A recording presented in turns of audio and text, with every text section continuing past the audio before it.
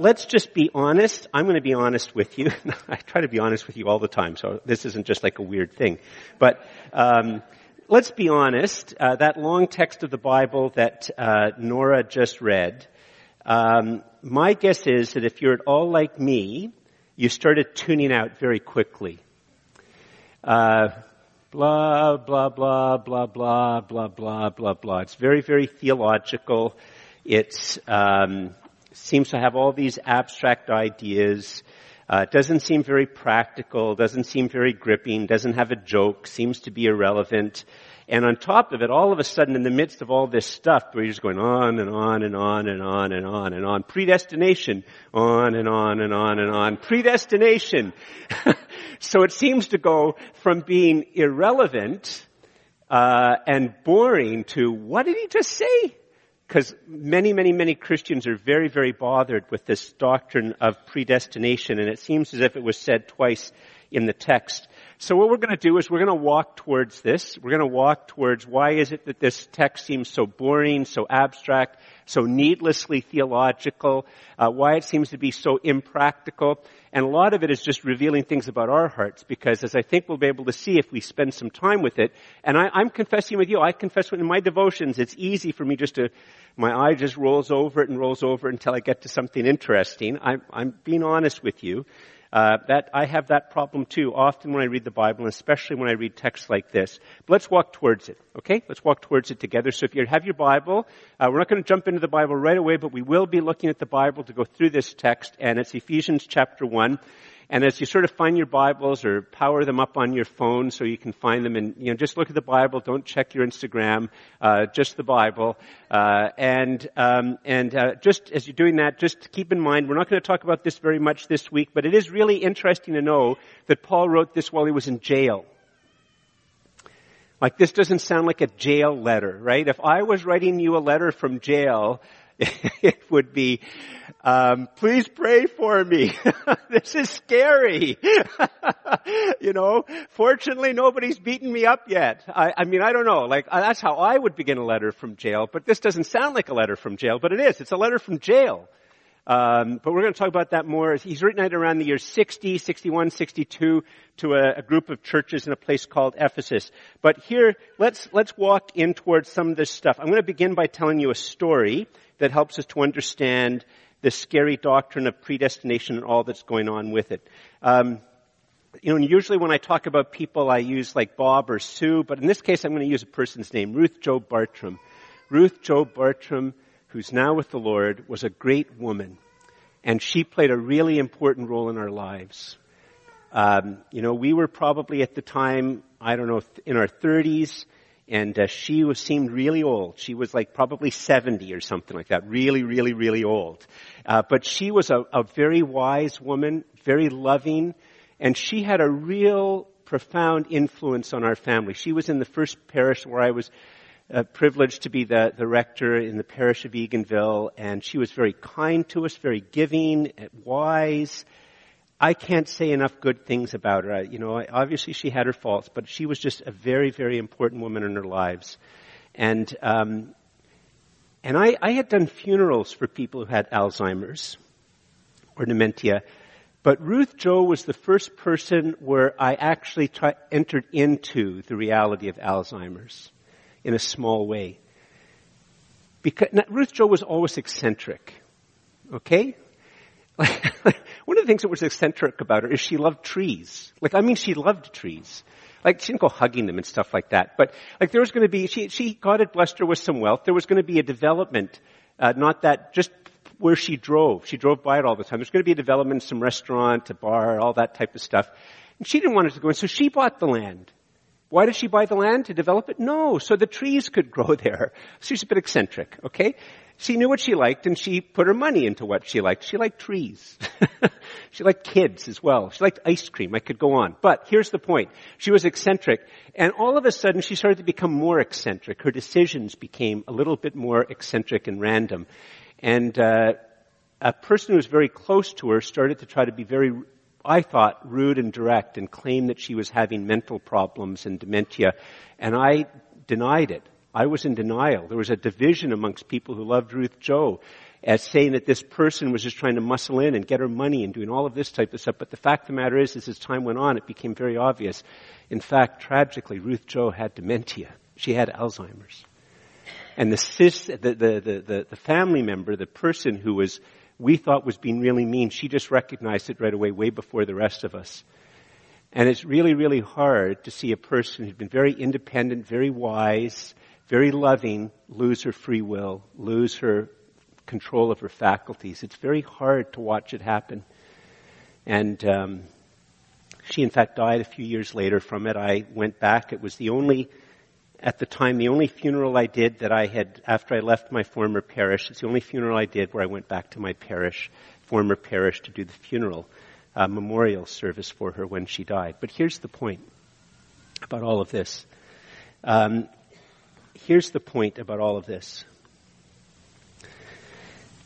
The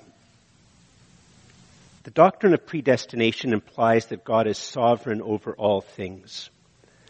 And when he's sovereign over all things, things work together according to his will.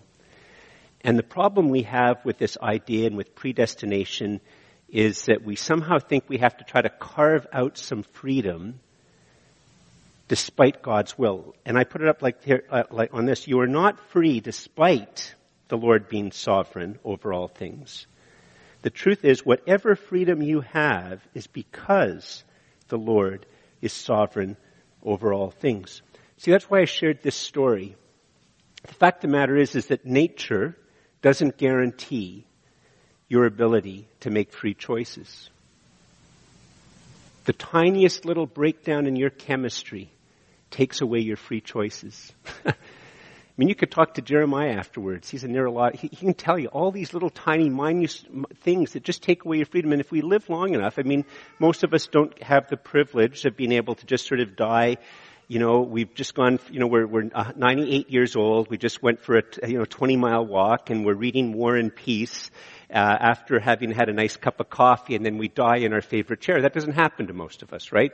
And so the fact of the matter is that nature conspires at some point in time to take away our freedom. And what happens, the problem I had because I used to have lots of problems with the doctrine of predestination, is I had what I call the Switzerland syndrome. And Switzerland's been neutral for 450 years or something like that. And it's as if Christianity has this problem, but outside of Christianity, everybody else has, it's just obvious, you're free. But that's not the way it is. If you think about it, like most people just sort of somehow think that it's just a part of nature that we're free. But the story of Ruth Jo and countless other illnesses, and that's separate from people who suffer from schizophrenia and bipolar and all of that, is that, in fact, nature doesn't guarantee that you and I are free. That the freedom is always something like a gift. And the very, very first crisis of faith that I ever had as a young Christian, I'd only been a Christian 8 months or 6 months, was I'd been sharing the gospel with these two guys who were philosopher types, and they looked at me with a very superior smile, and they said, "George, you think you believe all those things because you've come to a conclusion about it, but you're completely and utterly wrong. Cause and effect, George, cause and effect. You take a pool table and you roll the ball, and the ball hits another ball, and it all just bounces. It's all a cause creates an effect, which creates another cause, which is another cause, which is another effect. That's what science teaches us, George. That's how the world works. There's just a cause to an effect, to a cause to an effect, to a cause to an effect. And you might think you're free, but it's an illusion. You're just deluding yourself. It's just all cause and effect. That's how science works." That was my first crisis of faith. I didn't know how to answer it. Literally, I almost stopped being a Christian over it. I won't go into all of it, how I eventually, here's a bit of a summary about it. You see, here's the problem. And it's a problem that every system of thought has to answer. The fact of the matter is that just most people in Canada never even think about it. But in fact, it's an issue. How can you live in a world, everything in the world seems to indicate that there is in fact cause and effect. Yet on the other hand, one of the things which is most obvious to us is that we have freedom. How can there be freedom in a world with cause and effect? Okay, you're making a cool, hip spirituality of your own. Okay, well, how do you answer the question? Hinduism. You can't just say, well, it's all illusion. No, answer the question. Buddhism, it's all illusion. No, answer the question. Is it all just illusion that there's cause and effect? And if that's the case, then how did things come to be? Answer the question. Islam just embraces it by saying, well, it sucks to be you. Everything's just caused by God. Sucks to be you for some of you and good to be you for others. I don't want to be belittling about it, but they just have a overwhelming doctrine of God's sovereignty causing everything. But think about it for a second. How is it that there really is cause and effect, and how is it that there's freedom? You see, I think that only the Bible, in fact, these texts are going to help to make it clear, only the Bible actually helps you to understand why it is that there really is freedom and there really is cause and effect. Get your Bibles out. We're going to look at verse 3, and then we're going to jump down to last bit of verse 4, and then verse 5 and 6. I'm going to put the first one up here on the screen, which I'll do right now. And you'll notice we read normally from the ESV. This translation that you see up here for verse 3 is a little bit different. What it is I've taken some literal stuff in the translation and I've added it to the ESV to sort of bring out something which is there in the original language. And here's what it says in verse 3. I'm going to read now from the screen, but it's in verse 3. Blessed be the God and Father of our Lord Jesus Christ, who has blessed us with every blessing of the Spirit in the high heavenlies in Christ. Just read that again. Blessed be the God and Father of our Lord Jesus Christ, who has blessed us with every blessing of the Spirit in the high heavenlies in Christ. And what we can see here is at the very beginning of this long prayer, this intensely theological part, there's the doctrine of the Trinity is right there. It's sort of hidden in our translation with the word spiritual. But really, if you look at the original language, spiritual is a good word. It can be a bit confusing. But what they mean in the ESV is not something inner and meaningful. What they mean is something given by the Holy Spirit. And so you see right off the bat in the text, there is this idea of the Trinity. Something which we think of as being abstract and irrelevant, but it's an unbelievably important doctrine. You see, what it's saying is this, that from the beginning of creation, I've said this before, I'll say it again, in a sense, everything that exists, other than the evil which came into the world through us, came as a result of light and life and love. You see, from all eternity, the Father existed, the Son existed, and the Holy Spirit existed. 3 persons but one God. They were in unity, but they were different. I know it's a mystery. But from all eternity, the Father has loved and known the Son. And from all eternity, the Son has known and loved the Father. And sometimes when you look at how the Holy Spirit is described, sometimes the Holy Spirit, he's always a separate person, distant, but also sometimes the Holy Spirit himself is the love that goes between the Father and the Son and back and forward from all eternity. And what this means is this, it was when the triune God creates, he wasn't creating because he wished he had a puppet to play with. He wasn't creating because he was lonely. He didn't create because he got tired of saying, I'm so great, I'm so great, I'm so great. I'd like to create beings that will say, God, you're so great. He didn't do it out of that. From all eternity, the Father loved the Son loved the Father, and the Holy Spirit is both the separate person and the love from the Father to the Son. And it's out of that love that God creates. And so what does he create? He creates a world that is going to have love as the most important ingredient of it.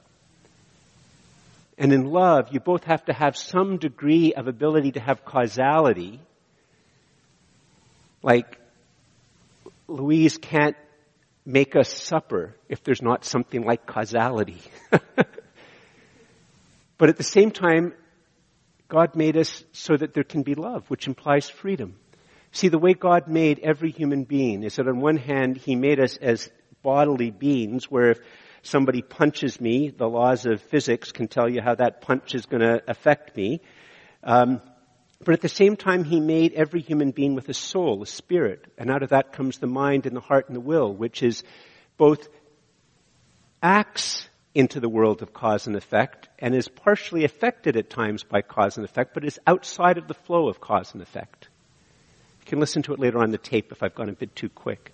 Only Christianity accounts for that within the sense of creation and why. See, jump down to the next bit. the last little bit of 4 and 5. Remember, because Paul is bringing this all out in this thing which seems so abstract, yet it's accounting for freedom and causality. In love,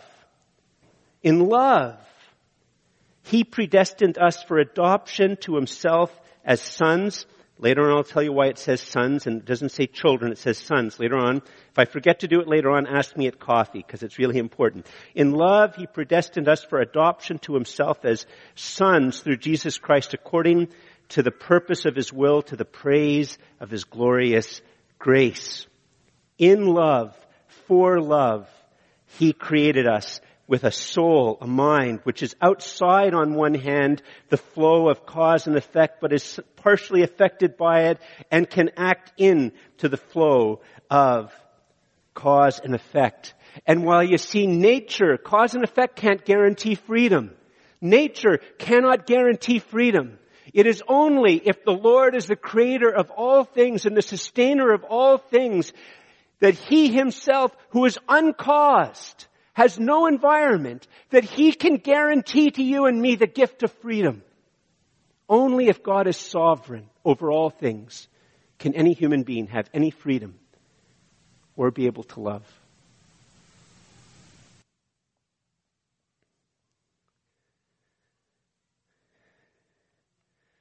Oh, but George, come on. Okay, that's really interesting. You sort of caught me by surprise. But predestined? Predestined? Doesn't that sort of imply, George, that you're some sort of like little puppet at the hands of God? And, you know, when I gave my life to Christ, you know, true confession, I walked down an aisle. I know altar calls aren't very trendy anymore. I walked down an aisle in front of a whole 800 people or 500 people, walked down the aisle to give my life to Christ. That's what I did. And George, isn't predestined just imply that God's up there and he was just making you walk down the aisle? Doesn't that sort of go against it? No, the sovereignty of God and the fact that he guarantees our freedom is important to understand what this doctrine of predestination is trying to communicate. And I'm going to put it up here and then I'm going to show how it is there in the text. In salvation, all of the initiative and all of the power comes from the triune God. There is no ground for you or me to be proud. You and I can only marvel in gratitude and praise. In salvation, all of the initiative and all of the power comes from the triune God. There is no ground for you to be proud, for me to be proud. You can only marvel in gratitude and praise. Now, why do I say that? Just a little while ago, I was talking to somebody very influenced by, that we have an astral body and a higher body and different types of bodies, and, there's spiritual energies and all that are in us. And he had asked me, this is like a couple of months ago, he'd asked me about a sermon, and I was talking about a sermon of healing. He liked it.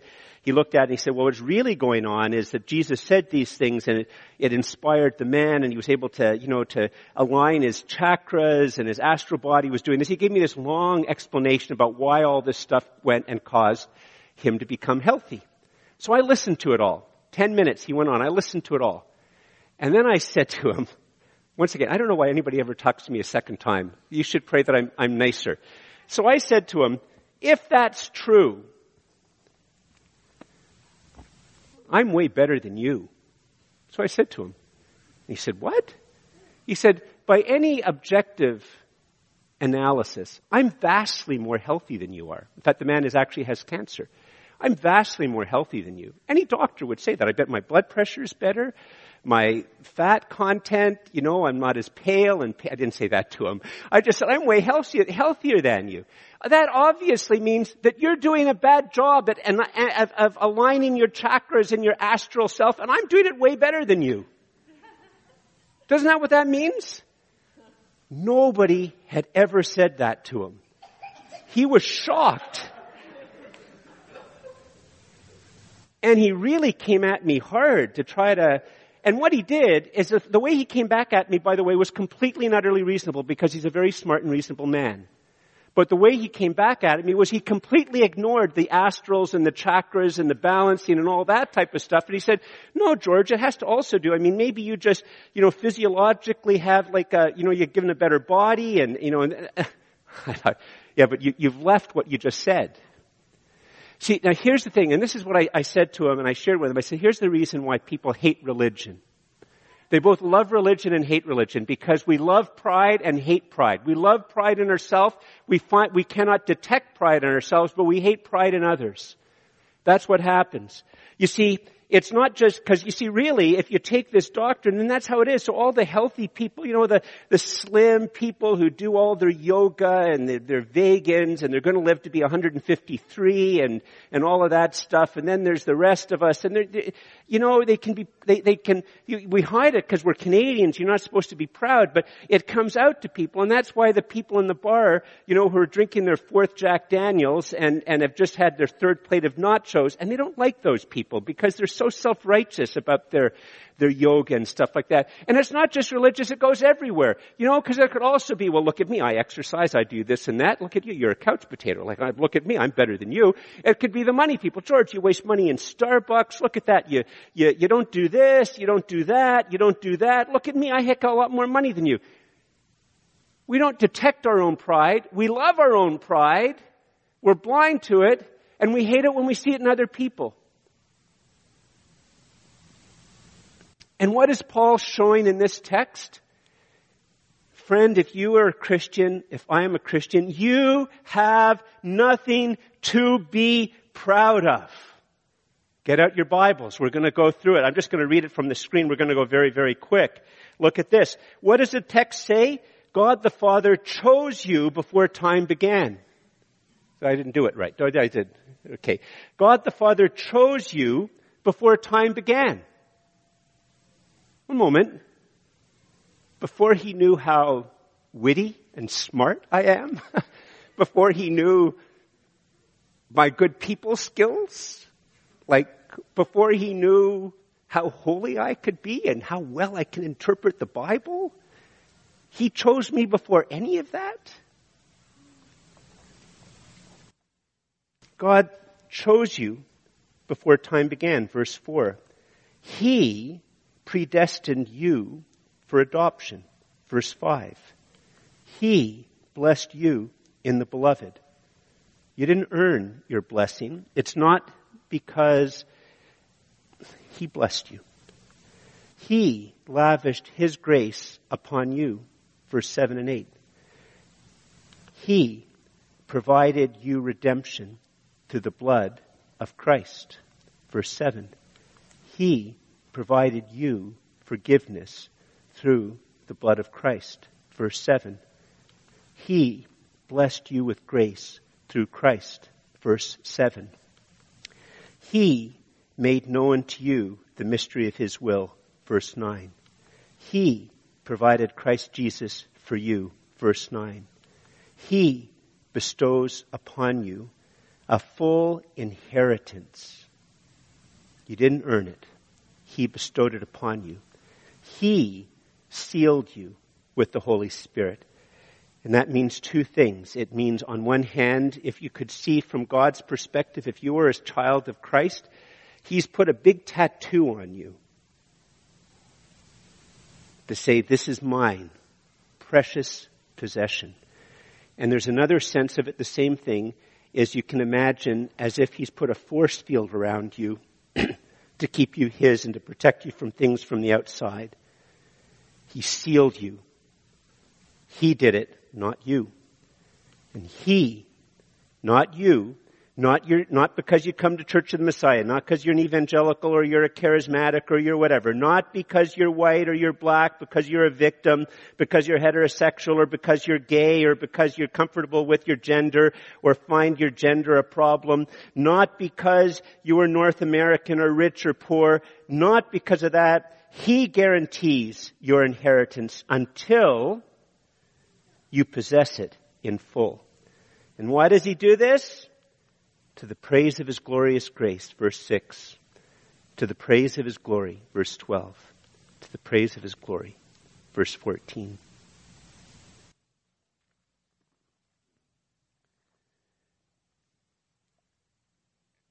I have problems with pride, and probably most of you do too. And the world is filled with proud and arrogant Christians. But the fact of the matter is, It is foolish and delusional, because in salvation all of the initiative and all of the power comes from the triune God. There is no ground for you to be proud. You can only receive it with gratitude and praise. It's all you can do.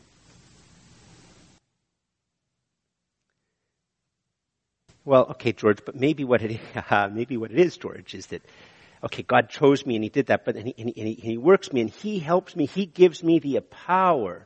He gives me the power to accomplish all of these types of things. Niet. I think that's Russian for no. Trying to be a Renaissance man here, okay? So, niet, that's not the way it works. You know, look at the text. And in this case, I provided an image to try to understand. Well, here, I'm going to say this first. In salvation, all that had to be done was accomplished by Jesus Messiah. There is no ground for you to be proud. You can only marvel in gratitude and praise. You can only marvel and receive it in gratitude and praise. In salvation, all that had to be done was accomplished by Jesus Messiah. None of it by you, none of it by me. There is no ground for you to be proud. You can only marvel in gratitude and praise. And what I've tried to do is take chapter 1, verse 1 to 14, and I put it up in a picture.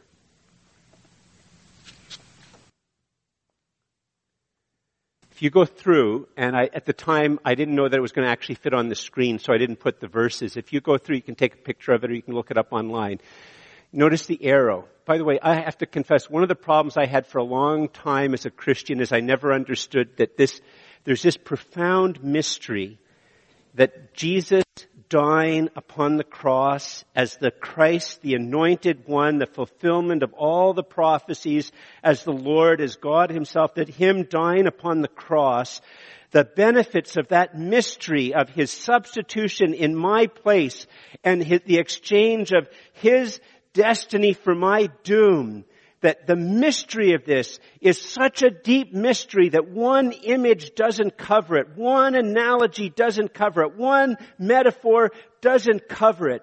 It goes into the very depth of what it means for us to be human. And I used to think that somehow you had to figure out how I don't know, peace, you're forgiven, and that creates, like, the arrows had to go all around the outside, as if there was some type of order. No. And Ephesians, you go back and look at it, Ephesians, it throws these things out. Some of them will be covered. He'll explain them a little bit more later on in chapter 1, and in chapter 2 and chapter 3, he'll sort of unpack and give it a bit more of a metaphor. But through Christ's death in the cross, I receive blessing. It's because of Christ crucified on the cross that when I receive it, I get the Holy Spirit. One of the things for me, and this is what the power is of some of these images. Are you here suffering, feeling as if you were in slavery to the inability to conquer something, slavery to what your parents said about you, slavery to something that's going on? Then you can grab this idea of redeemed, because redeemed means that as Jesus dies on the cross and rises from the dead, what we see is people being delivered from slavery. A ransom was paid that you might be delivered from slavery. If you are struggling like me with not feeling that you are holy enough, or not set aside for God enough, not as moral as I should be, He is the one who makes you holy. If you are feeling completely and utterly abandoned, if you are feeling as if your family has been a complete disaster, they don't love you, they hate you, they don't want to have anything to do with you, or they only call you names, and you feel like nobody has ever chosen you, through the death of Jesus upon the cross and the resurrection, you are offered adoption. Meaning to life. If you go through this, in the ESV it says, He unites all things in Himself. A better translation is He sums up everything. What does that mean? You know, my life has been here and here and here and here and here and here and here and here, and it just feels like it's going like this. But what does it say? That in Christ, He sums it all up. He sums up your life. There's a type of meaning to it. I mean, that's what's going to happen when you appear before God face to face. And I'll stand there before Him And I'll be so conscious of all those times I nursed pride and I nursed anger, I nursed envy, and I'll be so conscious of my sloth, and I wish I'd accomplished this and wish I accomplished that. And I think one of the things that will happen, it says here in the text, he will sum up my life. George, this is what was really going on. This was the meaning and the significance of it. And all I can do is throw my face before him in wonder and awe, marveling in gratitude and praise. He makes me blameless. He gives me peace with God. He gives me grace. It's through him I'm forgiven. It's through him I'm saved. It's through him that my inheritance is guaranteed.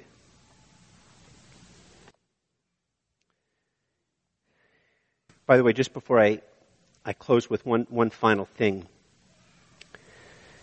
You know, this whole idea of what's just gone on in Ephesians, it's because of this that we can have hope in evangelism and hope in holiness. In evangelism, why is it? Because God is choosing and calling people to himself. It doesn't depend upon me being really witty, coming up with the perfect analogy, never making a mistake. I think I'm going to do a blog over the next couple of weeks that every Christian who tries to share the gospel does one yoga pose. It's called foot in mouth, actually, because you can't make any attempt to share the gospel without eventually putting that old foot in the mouth. And then you put the other one in. If you had a third and fourth foot, they'd all go in as well. You know what? The hope is that God is doing this. In the city of Ottawa, here's the thing. In the city of Ottawa today, there are people that God is calling to himself. And wonders of wonders, he is going to use imperfect people like you and me saying something like, have you ever considered Jesus, or praying for them,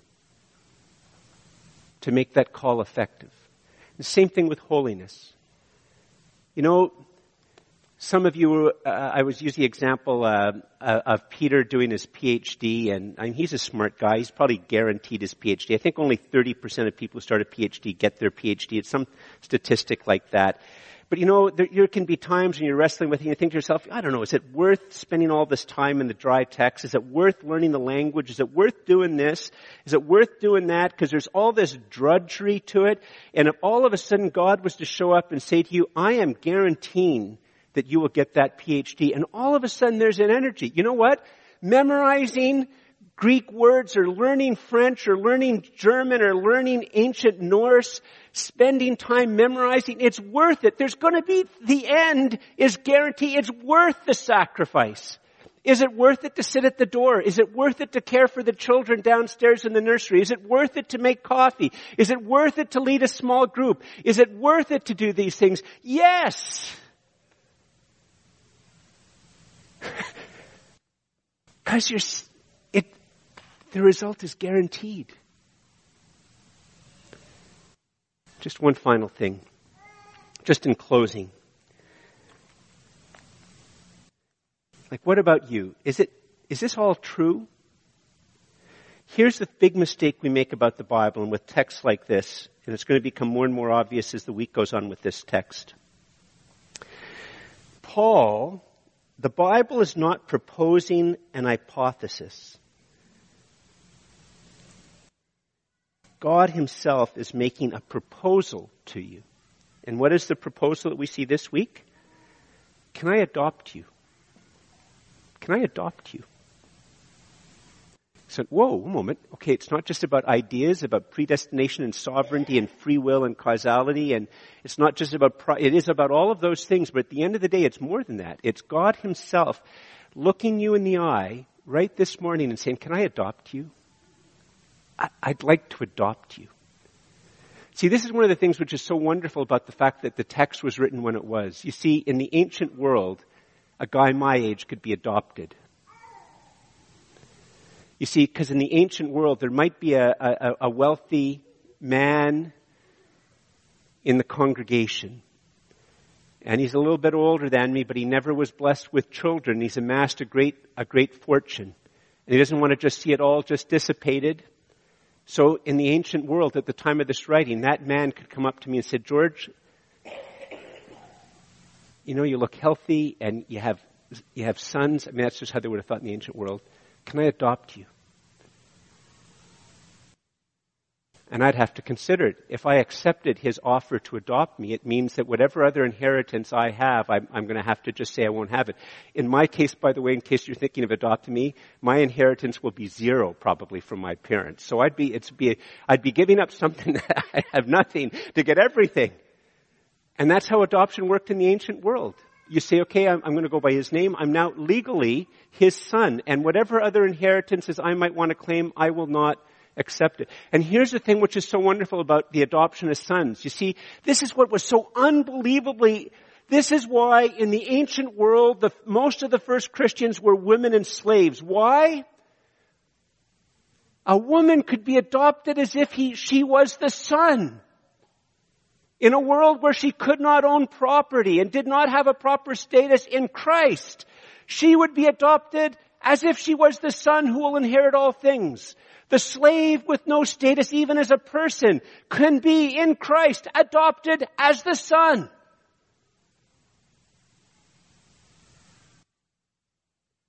And this is the thing that God is saying to each one of us right now. This is what the Christian faith is. God is looking at you in the eye and he's saying, I've done everything. You have nothing to boast about, and I've accomplished anything. Can I adopt you? Are you willing to give up whatever status and whatever other inheritance you have and be my child? And I will give you your new status and your new inheritance. Can I adopt you? Please stand.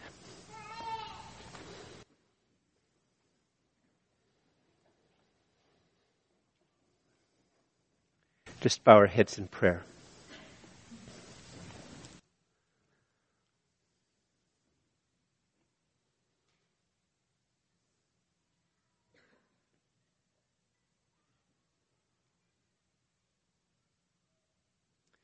Father, if there are any here who have never accepted that proposal to be